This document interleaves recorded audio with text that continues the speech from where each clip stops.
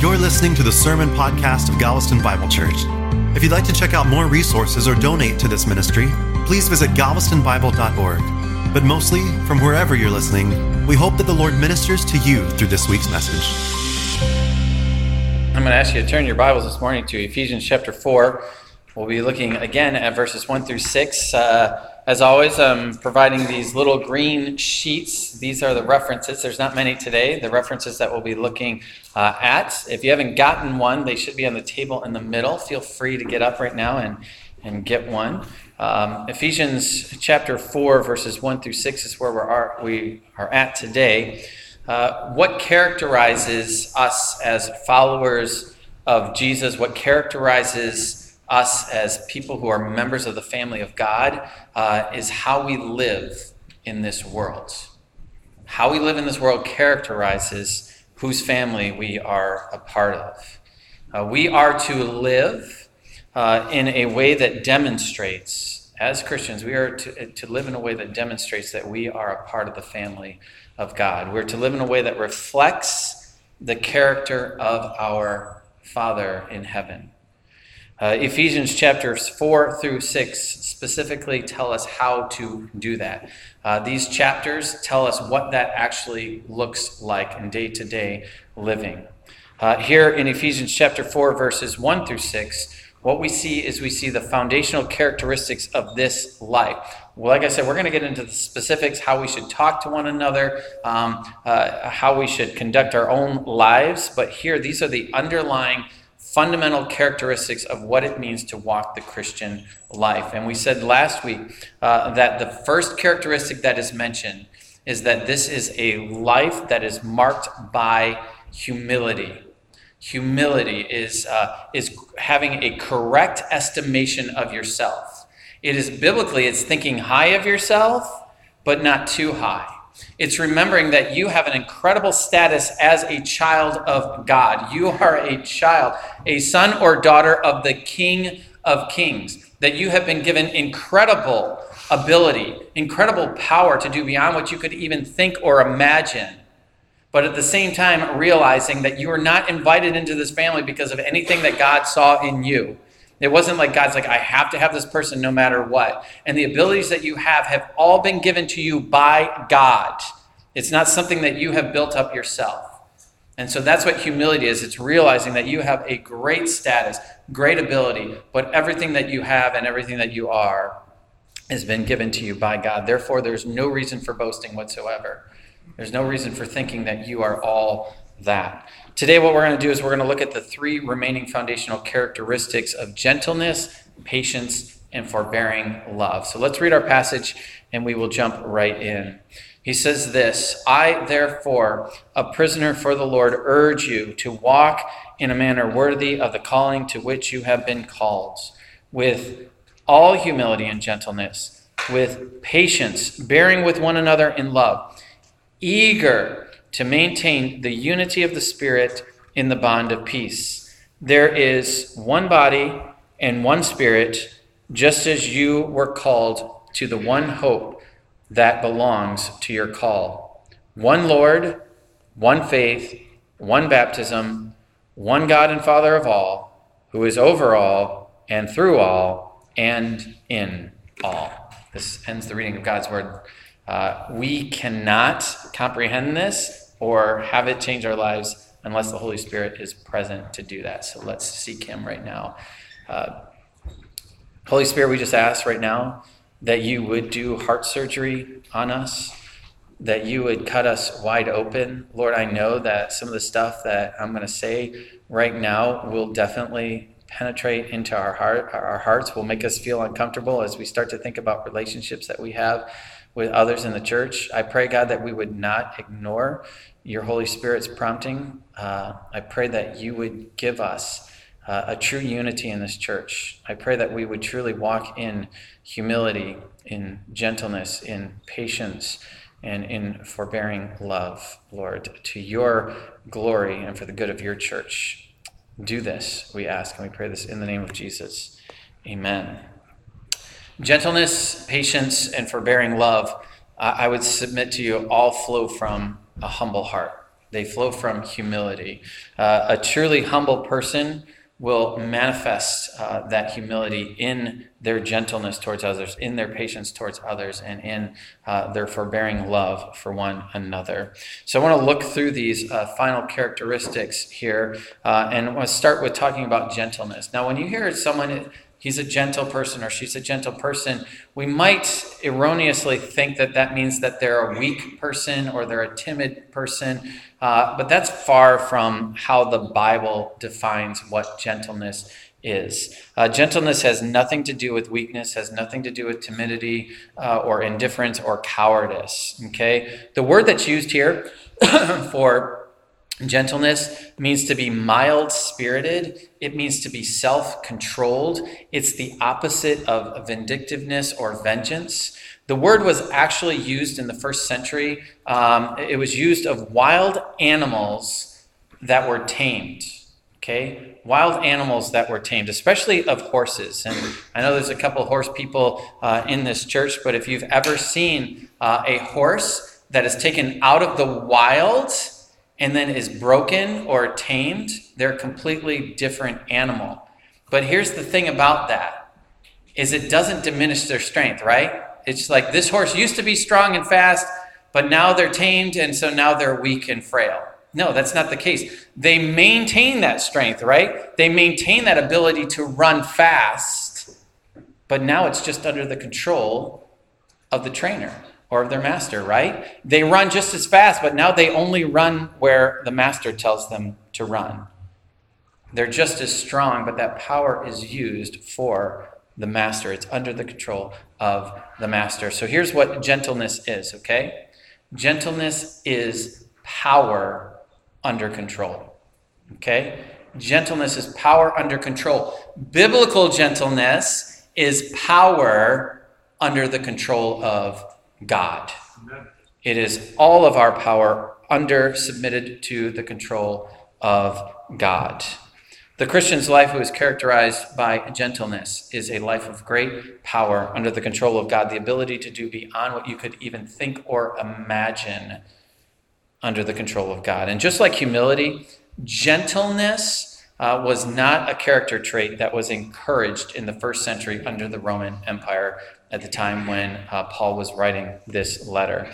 In fact, at this time, Rome was being ruled by what was known as the emperors. The republic had been done away with under a man by the name of Julius Caesar. And if you've ever read the story of Julius Caesar, you would see a man who was far from humble, a man who was far from gentle. He used his power to conquer people. Whenever he was challenged, he just dug in. It was all about him. It was all about his image. It was all about promoting Julius Caesar. That's what it was about. If you look at his life, actually, you would see that his life was one of power out of control.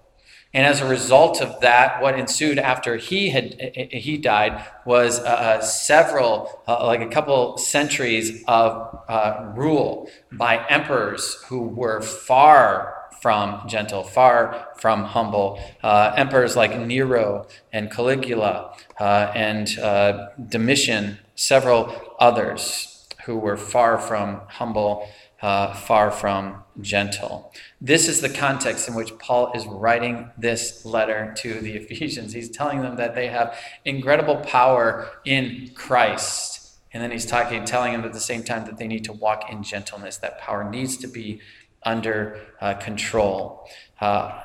Speaking about those Roman empires and just the what was looked at as characteristics that you wanted in the first century, you didn't want humility, you didn't want stuff like gentleness. I look at our own culture and I think we're not far from that.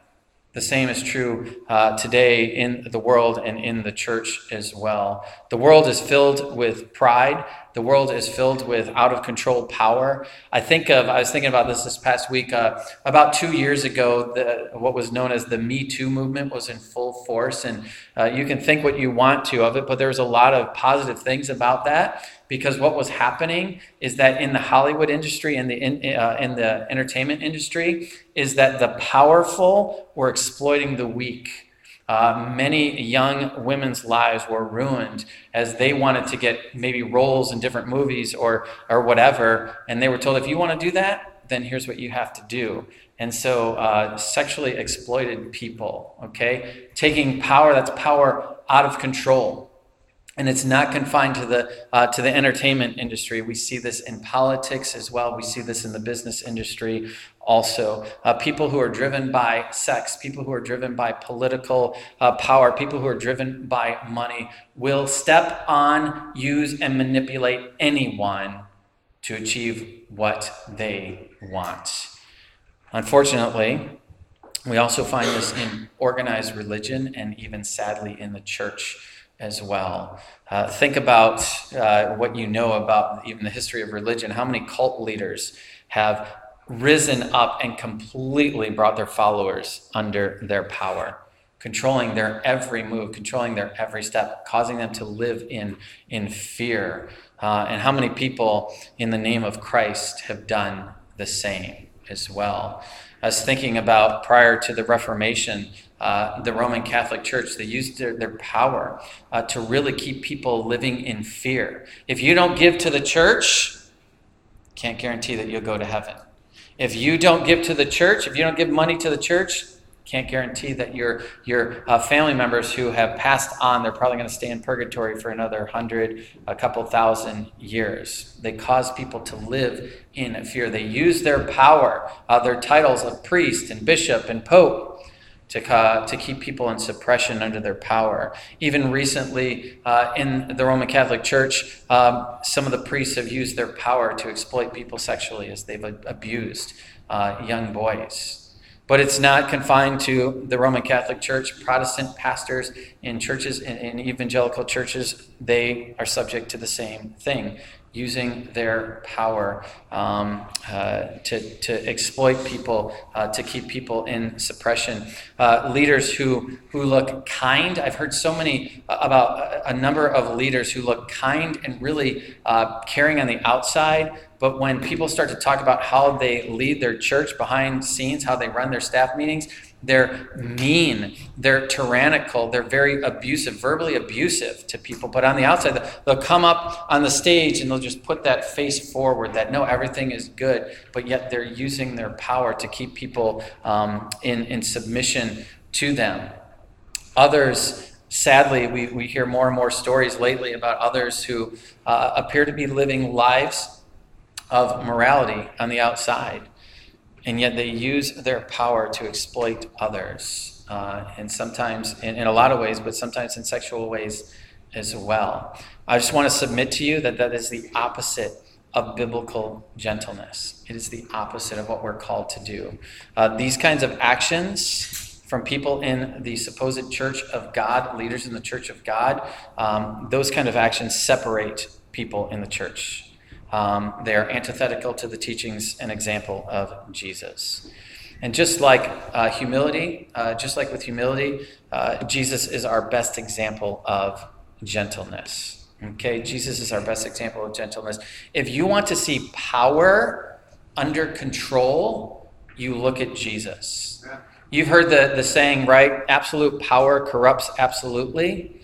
Well, I submit to you that if you want to see absolute power under control, then you look to Jesus, because he was in absolute power, and yet that power was controlled as he lived his life out on this earth as a human being. That power was under the control of the Holy Spirit of God. Imagine the people that we just gave examples about, Nero and other people, if they had absolute unchecked power.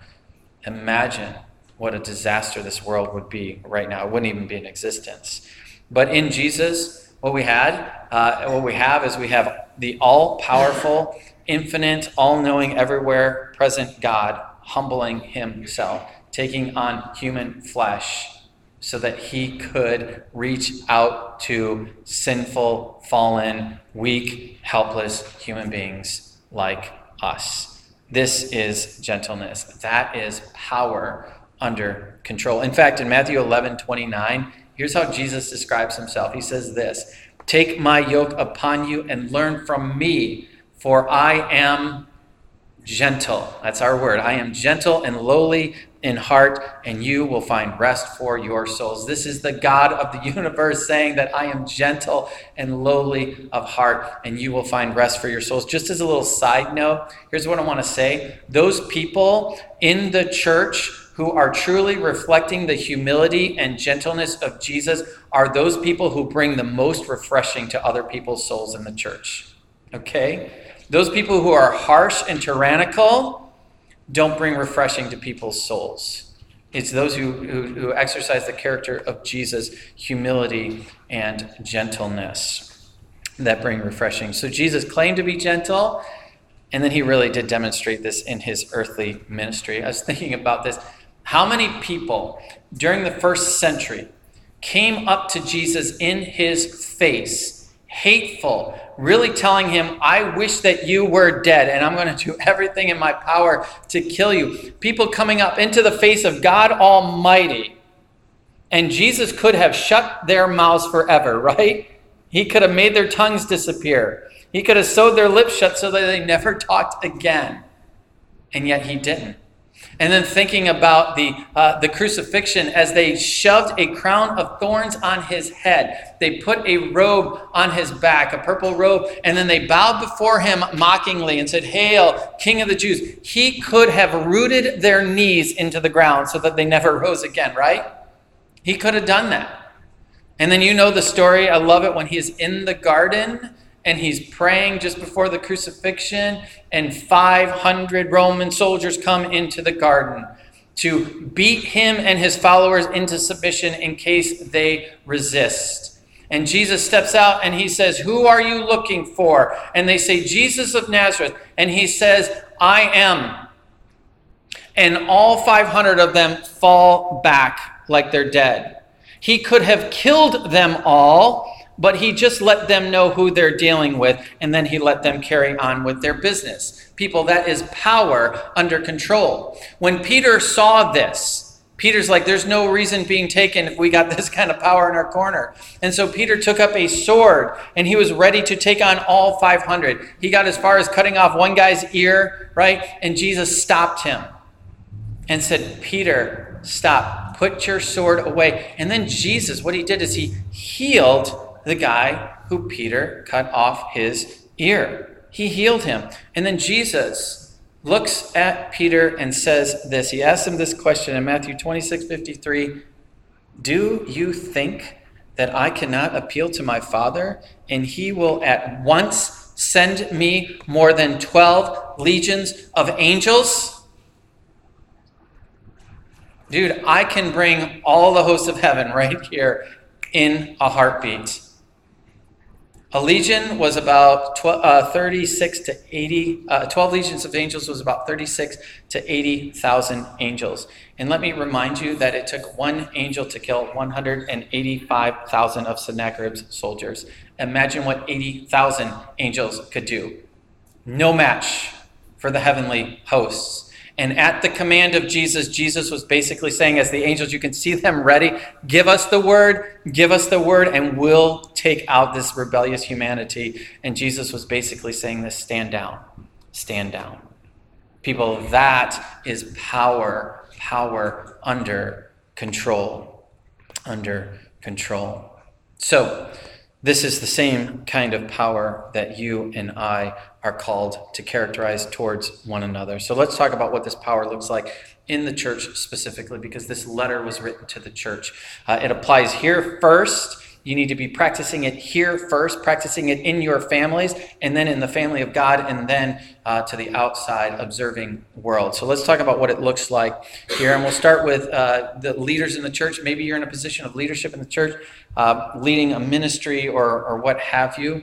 If you are leading that ministry, realizing that your authority and any power that you have comes from God, it comes from the head of the church, Jesus himself, and you don't use that power for your own personal advantage, but you're always using it for the glory of God and the good of his church. If you use that power in that way, then you are walking in gentleness. Your power is under the control of the Holy Spirit. I have great power, and I can only exercise it as God tells me to move out. If that is your attitude, then you are walking in gentleness. If, however, you use that power to satisfy your own selfish ambitions, to present yourself in the church, to manipulate others, to instill a sense of guilt in them, you're not doing this. Shame on you. If you're using that power to do that, then you are not walking in gentleness. You are not reflecting the character of your Lord and Savior Jesus Christ. You are not reflecting the character of your Heavenly Father, okay, who has invited you into his family. And don't think that this doesn't happen in every church to one degree or another. No church is immune from this. Everyone is subject to the temptation of Satan, okay? When most people get any degree of power, Satan is right there to tempt them to abuse it for selfish gain. He's there to tempt them to build themselves up and to tear others down. Everyone is subject to this. And if that's your attitude, if you're doing that right now, it is a sin, sin, sin. But this is not just confined to church leaders. This is really everyone, like I said, is subject to this, whether you have been given a great degree of power in the church or whether you've been given a small degree of power in the church. Let me tell you what I mean by that. Usually when I do premarital counseling, one of the things that I'll tell the couples is this, that over the course of the years, you will get to know this person better than anyone else. You will get to know what makes them happy. You will get to know what makes them sad. You will get to know what makes them angry. Now, if you take that knowledge that you've learned about them, their likes, their dislikes, what makes them happy, what makes them angry, and you use that for their benefit, for their building up, for their protection, for their encouragement, I'm talking coming alongside of them, knowing their weaknesses and saying, hey, what you're doing right now does not reflect the character of God, and I'm telling you this so that you can be more conformed to his image. If you use your knowledge of that other person for their benefit and the glory of God, then you are walking in gentleness. However, if you use any of that power, any of that knowledge that you have just gotten about them for your own selfish gain, for your own selfish purposes, because you know, hey, I know how to get, they just did this to me. I know what I'll do. I'll withdraw emotionally.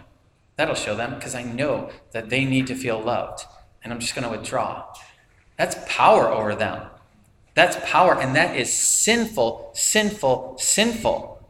Okay? But you'll know what to do in those situations. And if you ever use that to manipulate someone emotionally or to tear them down, then you are not walking in gentleness. Okay, and this really applies to everyone. I'm going to say in the church even, like the more you get to know someone, the more you get to know their likes, their dislikes, what makes them happy, what makes them sad, what makes them angry. You can use that to your own advantage.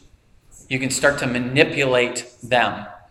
I know I can make them feel so guilty right now if I do this, if I say this. I can guilt them into this. If you do that, you're reflecting the character of Satan, and you're not reflecting the character of God. Okay? So just want to, it doesn't matter. You can be like, well, I'm not in a position of authority. You can have power in anyone's life if you know what their weaknesses are. And so that power needs to be used for the glory of God. So that's gentleness. So out of humility flows gentleness, and I think right along with gentleness comes patience. Patience is the ability to be wronged over and over again, to have it in your power to retaliate, but to never do so. So you could say that patience, in a sense, is also power under control, right? Because you have the power to retaliate. You can really lay into this person, but the patient person says, I will not do this. To have someone intentionally or unintentionally wrong you, and for you not to take offense at that, is to walk in patience. Okay? It's to walk in patience towards them. To not get your own way when you really want your own way and you think that you're right, and to be okay with not getting your own way, is to walk in patience. As I was thinking about this, and this is really where it comes down to it, and I know that Satan can tempt us to come in here and just fulfill our religious duties, right? We sing some songs, we give, and then we listen to a sermon, and then we're gone, right? I really want you to listen to this, because this is a huge problem in the church. We really get irritated with each other very, very quickly, right? We do. This character trait is so badly needed in the church, and very often so lacking in the church. Very often, we, even as Christians, we live, and I'm going to get really up in your face right now, right? We really live as if the world revolves around us. We really live as if the worst sins that were ever committed in the history of mankind were sins that were committed against us, right? That's how we live. That's how we act. How quickly we lose our patience with those around us, even for sometimes seemingly the smallest of things, right? They didn't give me the attention that I deserve, right? They said something that I didn't like. It sounded mean, even though it wasn't intended to be mean. That's how I took it. They offended me. They seem to be ignoring me. Or on the other end, this person just talks and talks and talks and talks, and they never give anyone a chance to get a word in. Or this person always thinks that they're right. It's always got to be their way. And what happens is that we start to build up anger towards this person. We become impatient with them. We get so easily irritated, even with those who are our brothers and sisters in Christ. And here's what I want to say. If you get irritated with your fellow brothers and sisters in Christ and you're tempted to hold a grudge, it may be because you are living in a selfish way at that point, okay? I'm not going to say always. There's reasons why you should get angry with people when they're living in sin and refuse to repent. That's a righteous anger, right? When they're mocking or misrepresenting God, that's a righteous anger, okay? But let me ask you this. What irritates you most about others?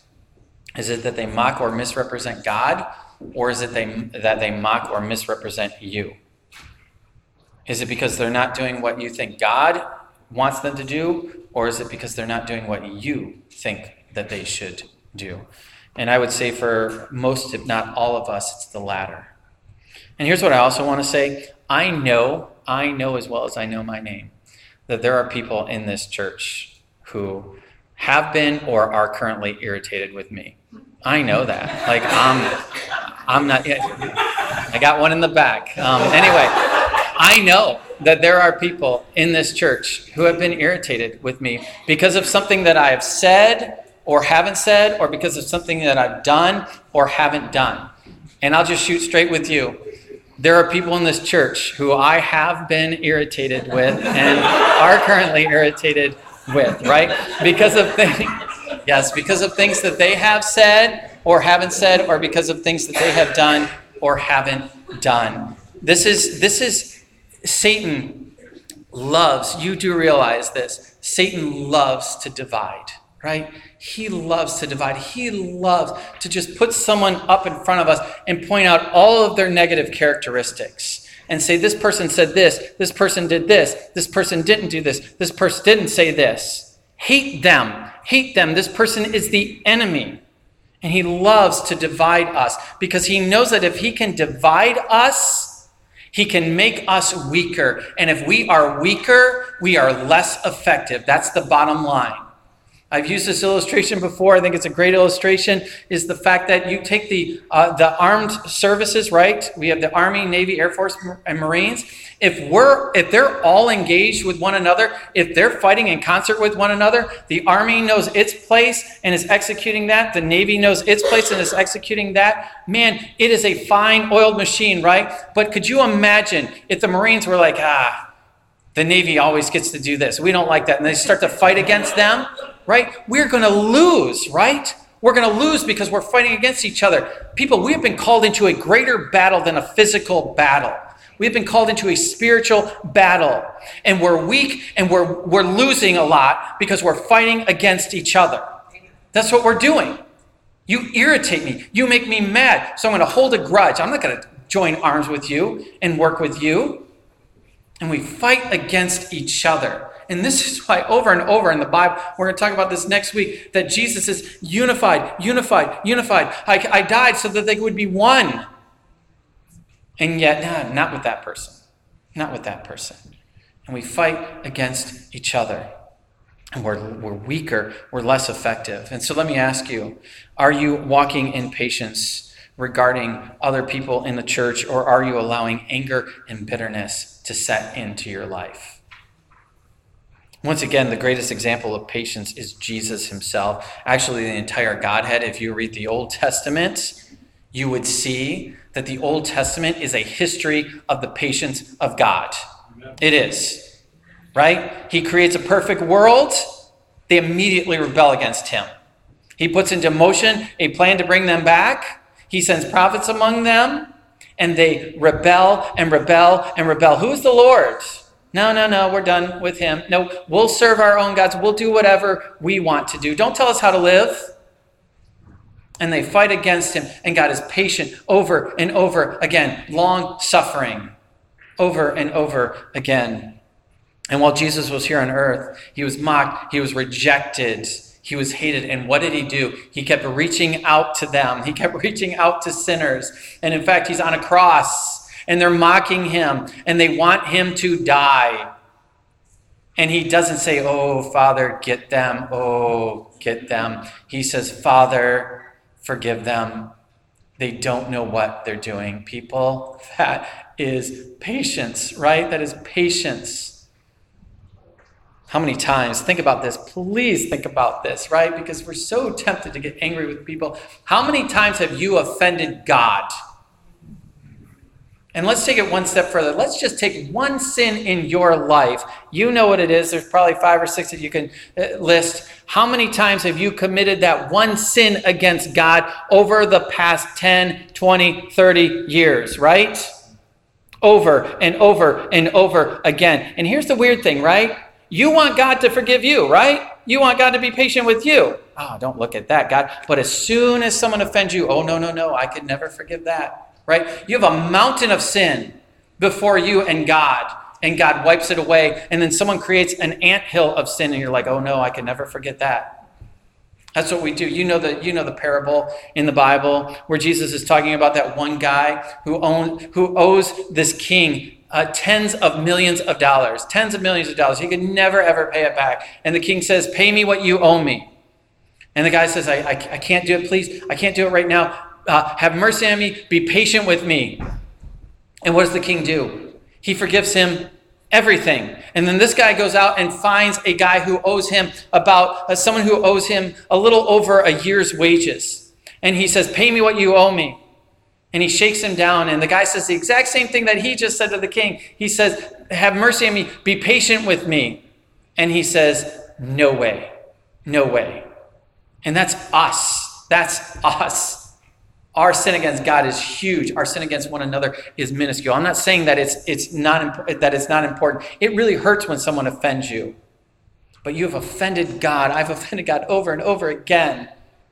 And his mercy is over and over again. It comes in like a flood. Once again, we want him to be patient with us, yet we're unwilling to be patient with others. If that's your attitude, I'm going to say you are not walking in patience. You're not walking in patience. You're not reflecting the character of your heavenly Father. Well, closely tied to patience is forbearing love, is that love that endures. We endure the shortcomings, the selfishness of others because we truly love them. That's why we endure those. It's very important at this juncture to remind you that love is not primarily a feeling, okay? Love is not primarily a feeling. It can manifest in feelings for sure, but love is primarily a choice. Love is an action, okay? For example, when someone has wronged you or is irritating you, you probably don't really have nice feelings toward them at that moment, right? But you can still love them. You can still love them. You love them when you follow Paul's purest definition of love in 1 Corinthians chapter 13. Here's what we learn from there. You love them when you're patient with them. You love them when they wrong you over and over again. You have it in your power to retaliate, and you don't do it. You love them when you do that. You love them when you go out of your way to make their life, their day, their week just a little bit easier. Even if they're currently irritating you, you wake up in the morning and you say, how can I serve this person today? How can I take a burden off of them? You love them when you do that. You love them when you are not jealous of them. When you see them flourishing, spiritually speaking, right, even above yourself, you're not jealous of them. You're not like, I wish that they weren't following God like they were, right? And don't tell me that you haven't thought that before, right? You're just like, you see people and you become jealous of them. You love them when you're not jealous. You love them when they're walking so closely to God that they're set up as an example for others to follow. And you're like, yes, yes, yes. That's what they should be. You love them when you're not seeking recognition from them or to exalt yourself. You love them when you don't insist on having your own way. You love them when you don't keep a record of their wrong and hold a grudge against them. You love them when you are willing in love and kindness and gentleness to come and point out sin in their lives. To say what you're doing right now does not reflect the character of our God who has given his life for us. You love them. And I know that in our culture today, and sadly in the church today, that to point out sin in anyone's life is unloving. You're not loving them. You can't tell them that what they're doing is wrong. And I'm going to tell you, no, Jesus pointed out sin. God pointed out sin because he wants to conform us to his image. So you love people when you teach them the truth. When you tell them that the way that they're walking is wrong. And you love people when you conceal their sin. And what I mean by that is this. You're not, brushing it under the rug. You're confronting it, but you're saying, I'm going to do this in a private way. You told me this. We're going to deal with this in a private way. I'm not seeking to humiliate you in front of everyone. I'm not going to talk about you behind your back. No, I'm going to conceal your sin. We're going to deal with it. And you love them when you believe the best about them, that you believe that they will hear from God, that they will repent. And you love them when after a couple of months or years, it doesn't seem like they're doing it. You hold on to the hope that yes, you will repent. They will repent. You love them when you never give up on them, even though you may be tempted to give up on them. Right? This is the kind of love that we're called to. This is a huge love. I would say, sadly, if we were looking at a meter, right, we're supposed to go all the way here. We usually get to about here and like, oh, I'm done loving you. Like, nope, you've crossed the line. Thank God that his love is inexhaustible, right? Amen. He never holds our sins against us. In fact, he took them all away, and now he ever lives. Jesus ever lives to make intercession for us. That's how he loves us. This forbearing love never fails. It's the kind of love that Jesus exercises towards us, and it's the kind of love that we should exercise towards one another. So let me ask you as we close, are you walking in humility? Are you realizing that all that you are and all that you have has been given to you by God and is to be used for his glory? Are you walking in gentleness? Are you realizing that you have incredible power, but that power is only used in a godly way when it's under the control of the Holy Spirit? Are you walking in gentleness? Are you walking in patience, knowing that you will be offended by other people in the church? I can guarantee it, right? I wish it wasn't true, but we're going to offend each other. We're going to rub each other the wrong way. Are you going to be patient with others? And are you going to say, man, Father, forgive them. They don't know what they're doing. Even if they're doing it intentionally, they have no idea what they're doing. Will you walk in patience? Are you walking in patience? Do you truly love people as Paul laid out in 1 Corinthians 13? Here's what I want to say. This kind of living is so contrary to the world. It's so contrary to the world. This humility that we're talking about, this gentleness, this patience, this forbearing love, it's not readily found, if at all, in the world. And sadly, in the church very often, it's not like it should be. In fact, it's lacking. This kind of living, I want to say, this humility, this gentleness, this patience, this love, is only possible because of the power of the Holy Spirit that is given to us. I want to say this, you don't live this way in order to gain the favor of God. All right? I know Satan is working on some people right now. Man, I don't know if I'm a Christian. I better start doing this. No, you don't earn God's favor. You live this way because you have already been shown God's favor.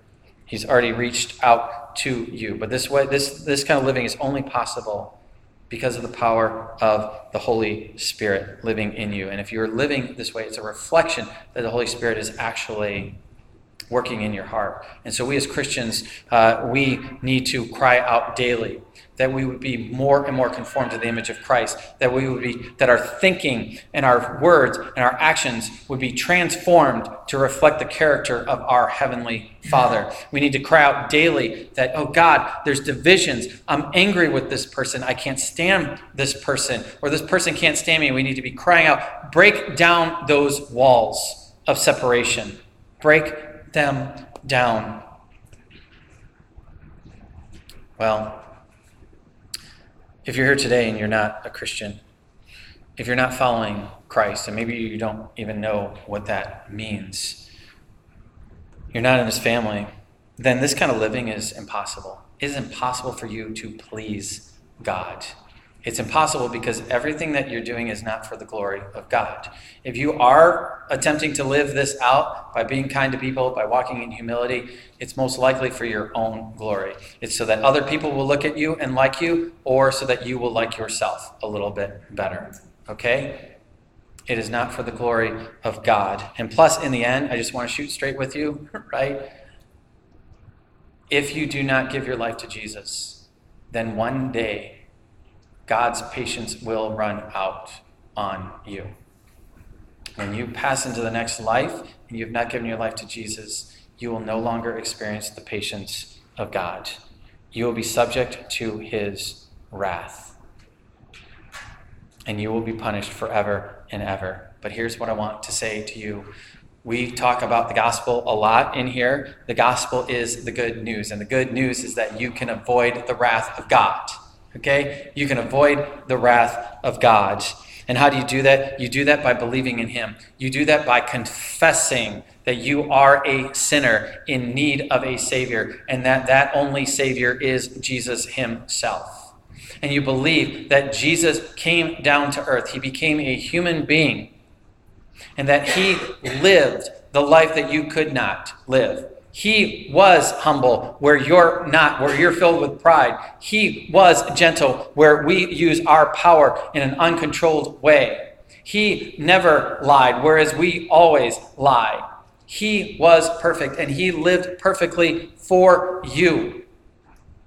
And it's believing that he lived for you, and it's believing that he died for you. That when he was on that cross, what was happening was that he was being punished for every lie that you ever told, every selfish thought that you ever had, every bit of pride that you ever had. He was punished by the Father for everything that you and I ever did. And when you believe that, when you believe on him, all of your sins, past, present, and future, are taken away. They're taken away. You are now a part of the family of God. And as a part of the family of God, you don't just sit back. You're commissioned into his service. He says, I'm so glad you're here. Get out there into the world and make disciples. There's so many other people who don't know of my goodness. They don't know of my love. They don't know of my forgiveness. Get out there and tell everyone about it. And all the while, as we do that, we're to reflect his character. I'm going to tell you what, Jesus said this, they will know you're my disciples by the love that you have for one another. Let's love each other. Let's walk in humility. Let's walk in gentleness. Let's walk in patience for the glory of God and for the good of Galveston and the world at large. Let's pray. Father, we thank and praise you for who you are. Lord, I know that Satan is here right now. And I know that he's got some of us thinking about what we're going to eat after church, or what we're going to do this week, or the craziness of this life. And the temptation is for this to go in one ear and out the other. The other temptation is to say, not this person. I can be okay with all these other people, but not this person. I just can't bring myself to do it. And I pray, Holy Spirit, that you would give us no rest until we are unified, until we are walking in humility, until we're walking in gentleness and patience and forbearing love. Lord, do this so that Jesus Christ would be exalted, so that people would say, how in the world do you live like that? And we could say only one way. It's because of what Jesus has done for me, and he can do the same for you. Do this for your sake, and we pray this in the name of Jesus. Amen.